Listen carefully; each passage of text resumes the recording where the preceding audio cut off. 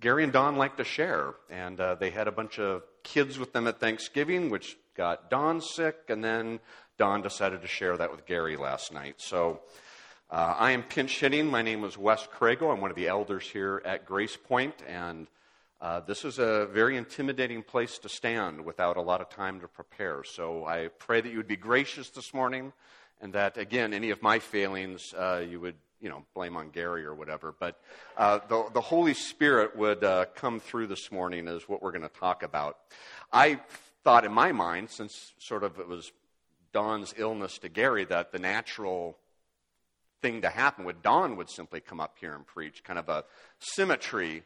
And there was a short but heated debate on that turns out was largely irrelevant. So here I am, and I think we'll be fine. It's a good church. It's a good morning. It's a good time to be together during this season of Advent with Christmas coming. I wanted to give kind of a Christmassy message in the sense that, well, everything about Christ is Christmassy, but I also want to do something that kind of dovetails a little bit with Gary's study of Ephesians. I mean, Gary's taking us through Ephesians this season, and Ephesians is about the church. It's the high point of everything we know about the church.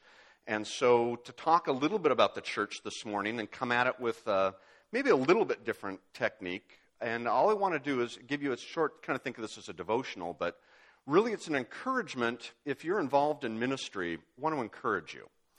And if you're not involved in ministry and you're coming to this church, I really want to encourage you to get involved, because there's so much that you miss if you're not highly involved in your church. And it's not a do things to get points, and it's not a do things for your salvation, certainly, because we'll address that as we go. But there's so much joy that is available to you to get engaged with other people. And that's kind of, I think, part of the message of the Christmas season is certainly the message of Ephesians, of what it means to be a church and to be engaged.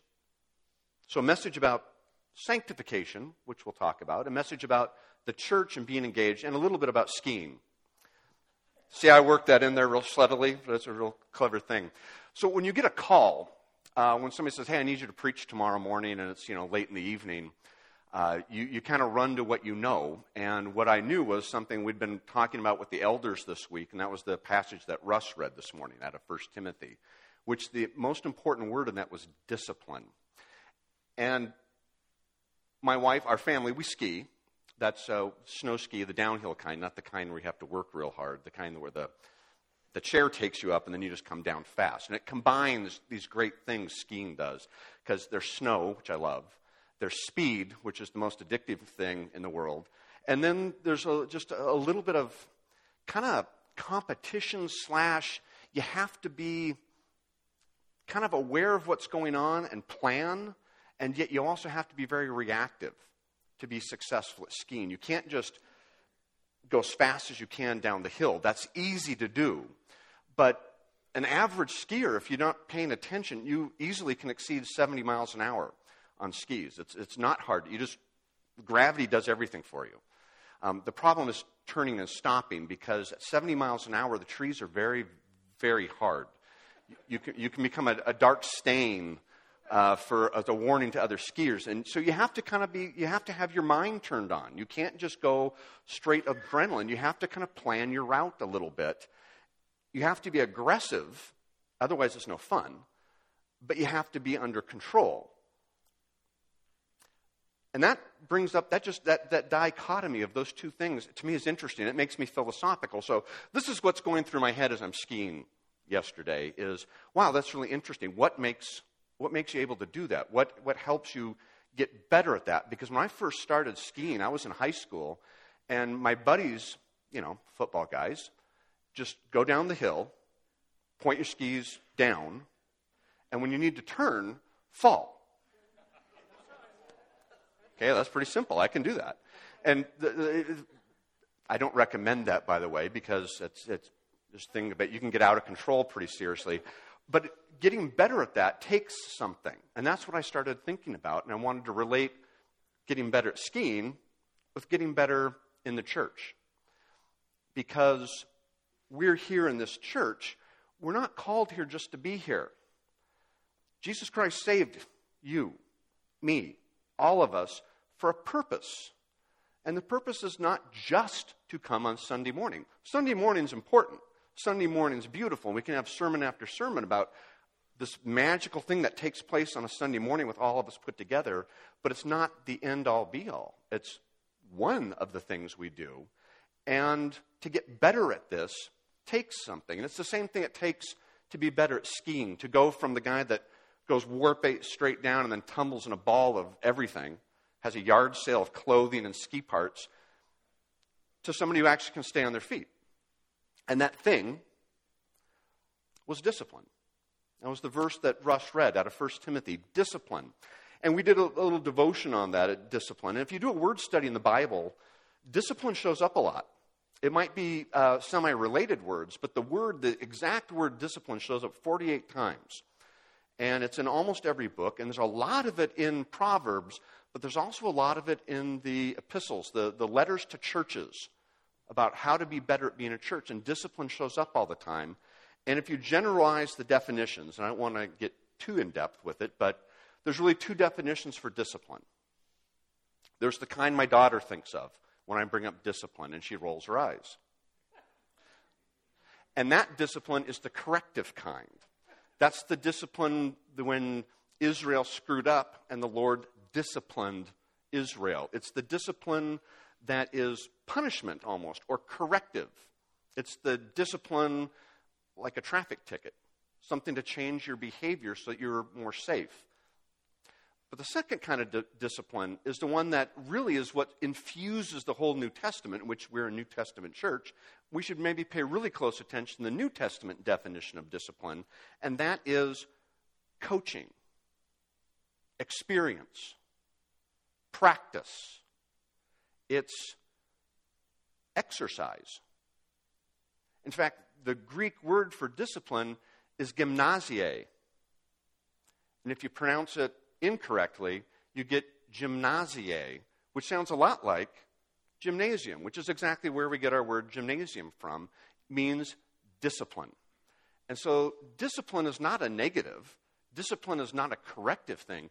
Discipline is something that's good for us. The way that doing push-ups and sit-ups and jogging is good for our body, there's a discipline for our spirit that is equally important. And it's just, I think, as important for you in the church and for me here in the church as it is on the ski hill, not to end up as a splat on the side of a tree.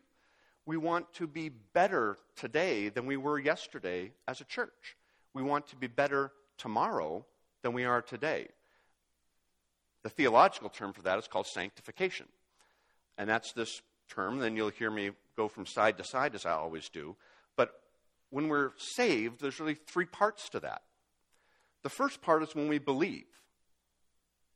We are justified, is the theological term. We are saved from the penalty of sin. When you believe in Jesus Christ as your Savior, nothing else, just believe, you are saved from the penalty of sin. You will live with Jesus Christ for the rest of eternity, period. That's being justified. And then way over in the future sometime, which is always on this side of the church, is glorification, being glorified, where we will exist with Jesus. And there will be no sense of sin. There will be no sin. There will be no sign of anything except for the marks on Christ to show us that there was sin. That's being glorified. But in between these two is where we generally struggle. And this is called sanctification. And what's important is it's not meant to be static. Justification, fixed point in time, happened in the past. Glorification will be fixed point in the future. But in the middle, it changes every day. And we're called to get better. We're called to get closer to Jesus Christ. Kind of like trying to be a little better skier every time you get on the hill. So that's what I want to talk about, is our daily walk in the church. And so everything I'm talking about today this is all aimed at believers. This is all aimed at people who have already accepted Jesus Christ. So I will say nothing today, when I talk about what you should do and what you shouldn't do, that has nothing to do with being saved. It will have nothing to do with being in heaven. It has everything to do with living our life today and trying to be more like Jesus Christ. Trying to be closer to Him. Trying to be closer to one another in the church. That's to be sanctified, and it's supposed to be something we progress, we grow, and I want to encourage you in that today. In fact, we're going to do a little bit of that today. To do that, it requires discipline. Working out, exercising, coaching, that's discipline. And discipline is the opposite of tradition. And here's where it gets to be a problem for us in the church. We have a lot of traditions, right? And we use the tradition in the term of kind of loosely, like, yeah, we like to have a Christmas Eve service, and we observe the Advent calendar. We will observe the Lord's table today. Those can become traditional. And when I say tradition, when I define tradition, I mean something you do without thinking. And I pray that we don't do that here. But it can happen pretty easily. We can get into a habit to where we do things in the church without thinking about it. And that is just as dangerous for you in the church and for me in the church as it would be for me to be on the ski hill going 60 miles an hour and not thinking, just reacting. Because you can get yourself in a world of hurt where you can't turn around. It's almost like being on a steep road on ice, and if you go a little bit too fast at the start, it's too late. You get past that point. We don't want to do that. We don't want to have our brains turned off in church. And so we don't want to be traditional in that sense of the word. We want to be disciplined. Charles Spurgeon is a phenomenal theologian and preacher. He said, everything, in a spiritual religion, everything must be understood. Maybe a way to put that a little differently. You have to have your brain turned on in church. You can't come here and sit and kind of, I'm in church. And walk out thinking, hey, I'm in church. I did a good job. I'm a good Christian because I came to church today. That'd be like saying, I stood in my garage this morning and I'm a car. Right? Just being here doesn't, you have to be here and think about what you're doing to have the joy, to have the excitement, to have the sense of getting a little bit better at what we do. Christianity demands that our brains are turned on, that we are disciplined, that we are intentional about trying to get better. It's a fundamental of the faith. And discipline is all about fundamentals. It doesn't matter what you're trying to do. You could be, well, think about it. In any sport, there's certain fundamental things you do to be disciplined. In golf, you have to work on a lot of repetition, working on a perfection of a swing. In music, there's a lot of repetition. To be good at something, there's fundamentals that you repeat to be successful. If you're in art, you have fundamentals that you have to learn in order to be successful to do things. Any endeavor you do, you have fundamentals that you repeat to be good at that. And that is a discipline, to follow these fundamentals and not have your brain turned off while you're doing it. Church, it's the same thing. Our faith has to be more than being here, just being here on a Sunday morning. Our faith has to be something that we're engaged in and we're a part of. One of the fundamentals of the faith is this: the Lord's Supper, communion. That's a fundamental of the faith. It's something we repeat. And the challenge is, as Gary likes to point out, it's too easy for this to become a ritual, for this to become a tradition, something we just do without thinking. And it's easy and it's even comforting to make it a tradition, but we can't. And so this morning I want to try to remind us a little bit of making this a discipline, a fundamental that we're going to follow, that we're going to observe, and we're going to have our brains turned on and think about what we're doing. Because you can't have growth without following these fundamentals. You can't have growth without the discipline. And so to talk about the why of this and remind us all one more time about why we're here and what we're doing with this fundamental. So if you have your Bible, if you'd open up to 1 Corinthians chapter 11, it should be pretty familiar area for there, since about once a month we land in 1 Corinthians for a little while and talk about what was going on there. Some of this will be review for you, and that's good. The challenge is to make it fresh, to make it new, to engage your brain and think about it maybe in a way you haven't thought about it before. 1 Corinthians chapter 11. I love the first line it starts with is, be imitators of me as I imitate Christ. That's a pretty bold statement by Paul. But let's talk about this chapter, what this is. This is our guidance for what we're doing here this morning. So, a little context. I can't help myself. I apologize. Not really. This is good. Context is important. The author is Paul, the Apostle Paul. This was written in about 55 A.D., pretty close to that, actually. They can pin that down based on his other writings. He's writing it to the Christians, not to non-Christians, to the Christians in the city of Corinth. Now, Corinth was a big city. Corinth was about the size of Portland, Oregon. It's a port city, lots of money. Culturally, if you were to go to Corinth in about 55 A.D., you would be reminded of Las Vegas. Lots of immorality, lots of pretty crazy behavior, lots of money, lots of extreme behavior.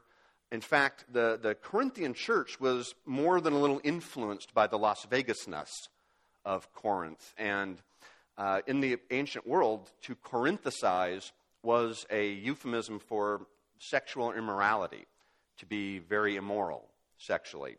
They had a lot of slaves. They had a lot of money, and they acted on their base impulses, and this was affecting the church.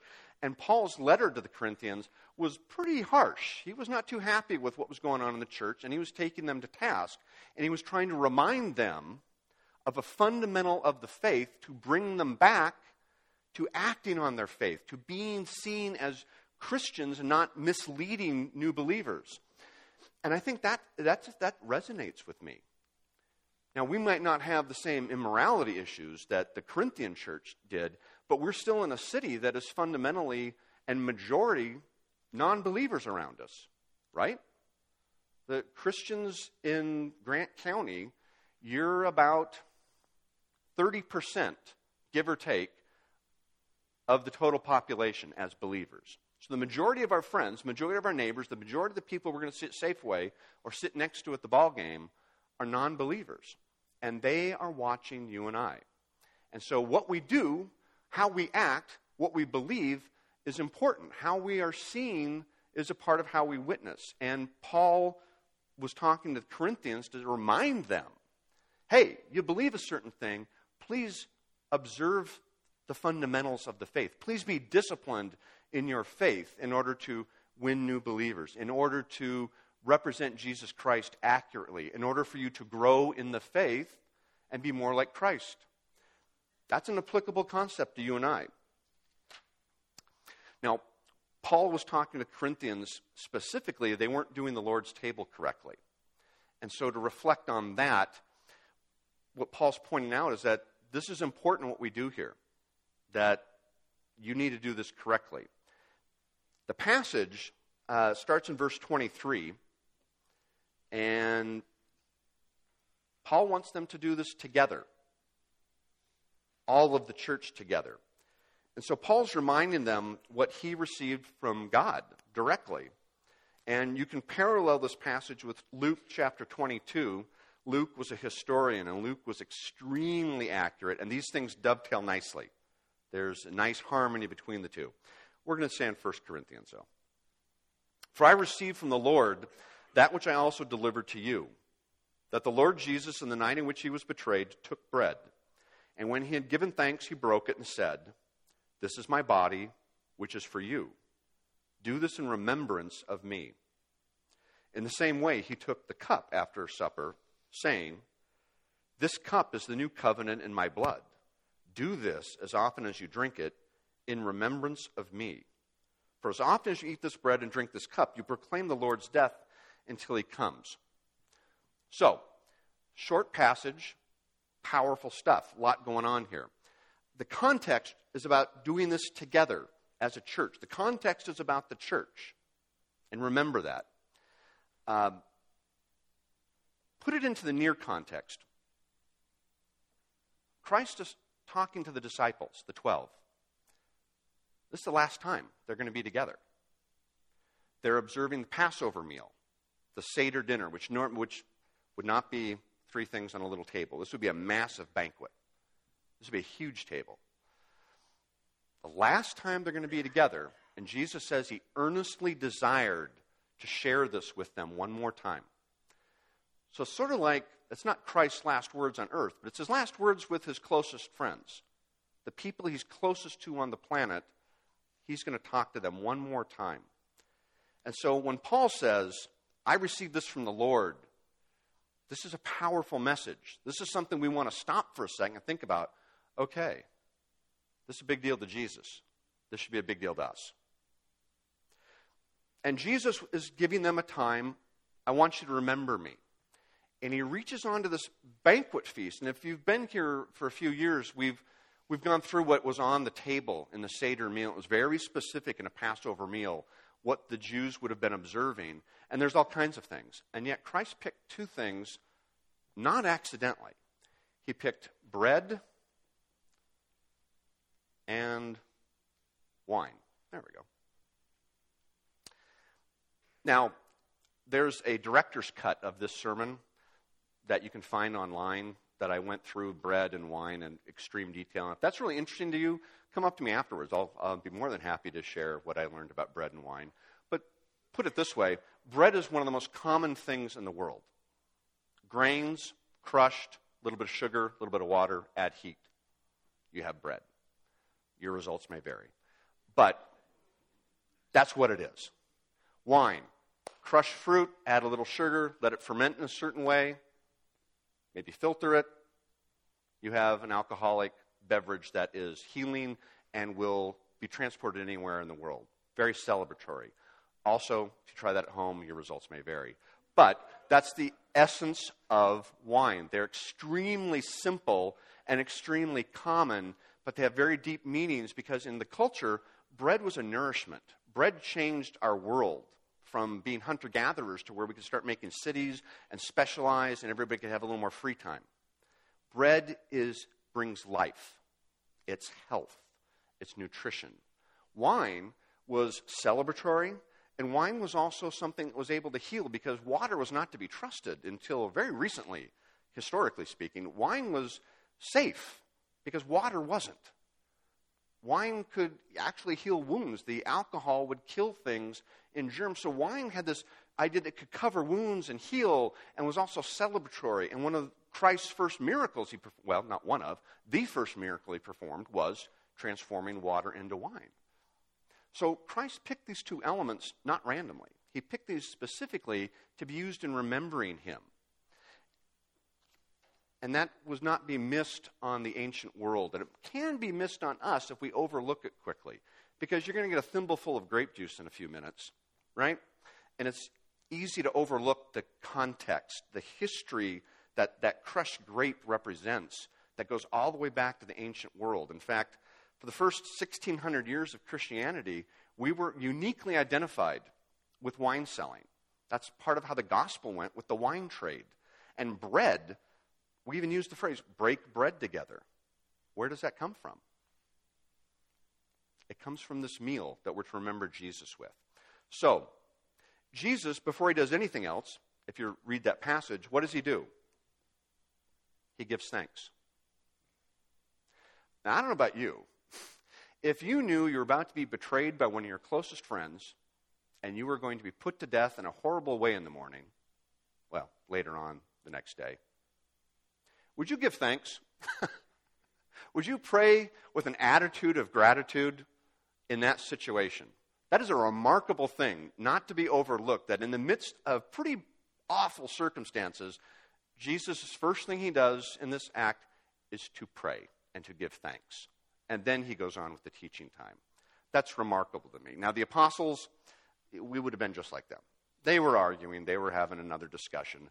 But Jesus put that out there, gave thanks. The second thing he does after he gave thanks is what we also want to recognize this morning, and that's there's a warning. It says, whoever eats this bread or drinks this cup of the Lord in an unworthy manner shall be guilty of the body and the blood of the Lord. But a man must examine himself, and in doing so, he is to eat the bread and drink the cup. Meaning, before we do this, we're to take a look at our own life and expanding on that, it's pretty simple. It's make sure we don't partake in an unworthy manner. And an unworthy manner is unconfessed sin in our heart. And sometimes we don't know that we have unconfessed sin, but are you human?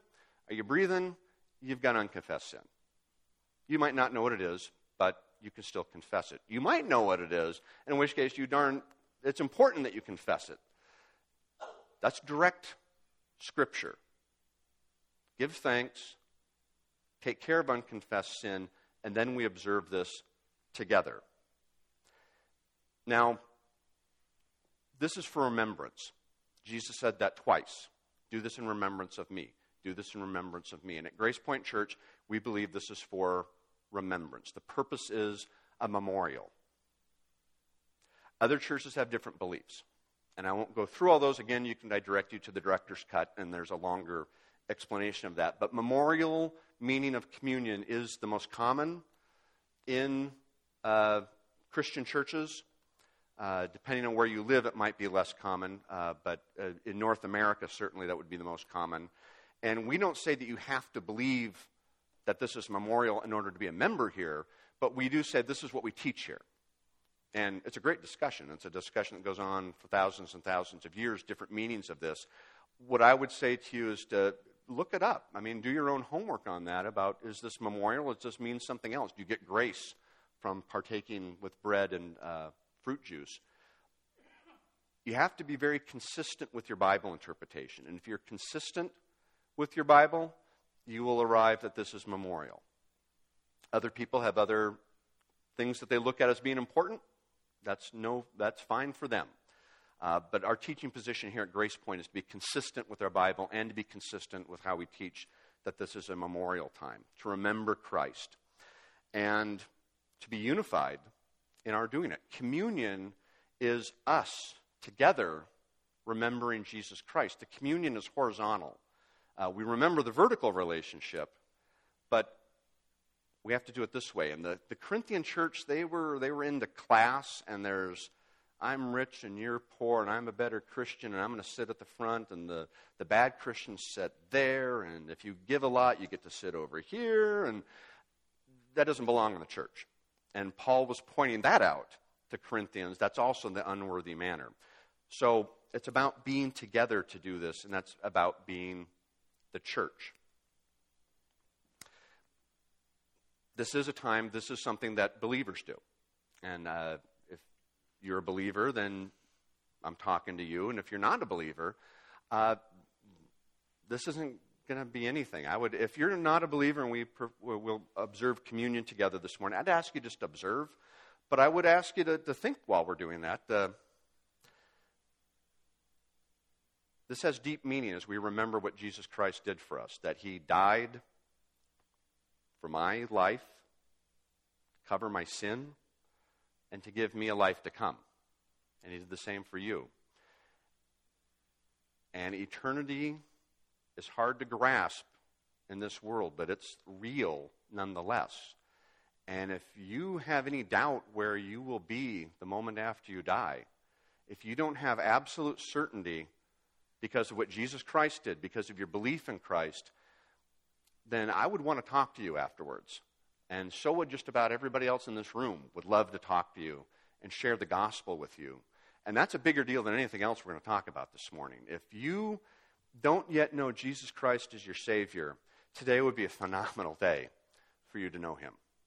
And I would pray for you, and I would pray this morning that today could be a great day. And if you want to talk to me about that, I'll be hanging around afterwards. So will just about anybody else here.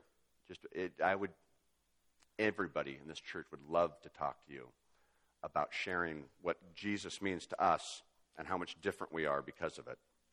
So, if the men would come up to serve this morning, we're going to follow what's written down in the Bible for observing communion together,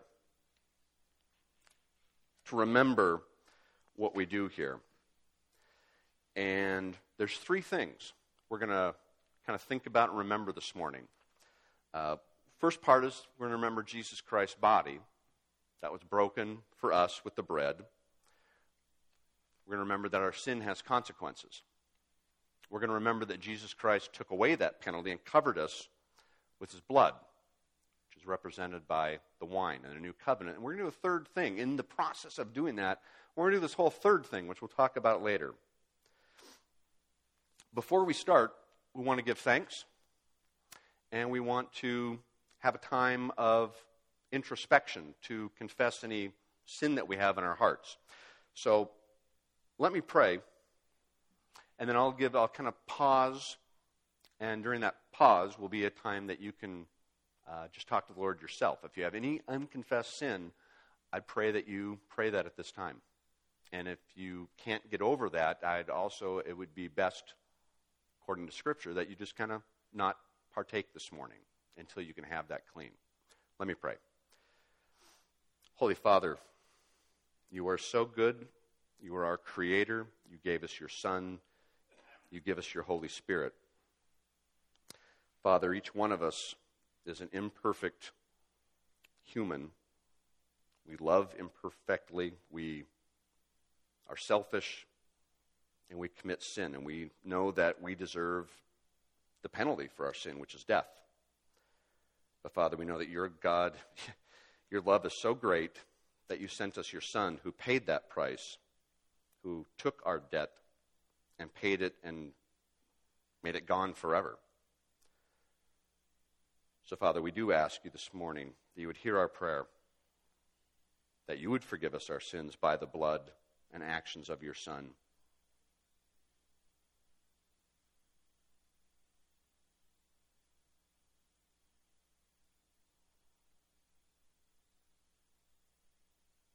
Father, we thank you that you hear our prayer. We thank you that your word is so very clear that that sin is gone, and that when we arrive in heaven and Satan accuses us, Jesus will stand and say, nope, that's paid for.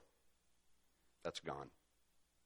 We don't deserve it except for the love that you have for us. We thank you for this time. We thank you for Jesus Christ.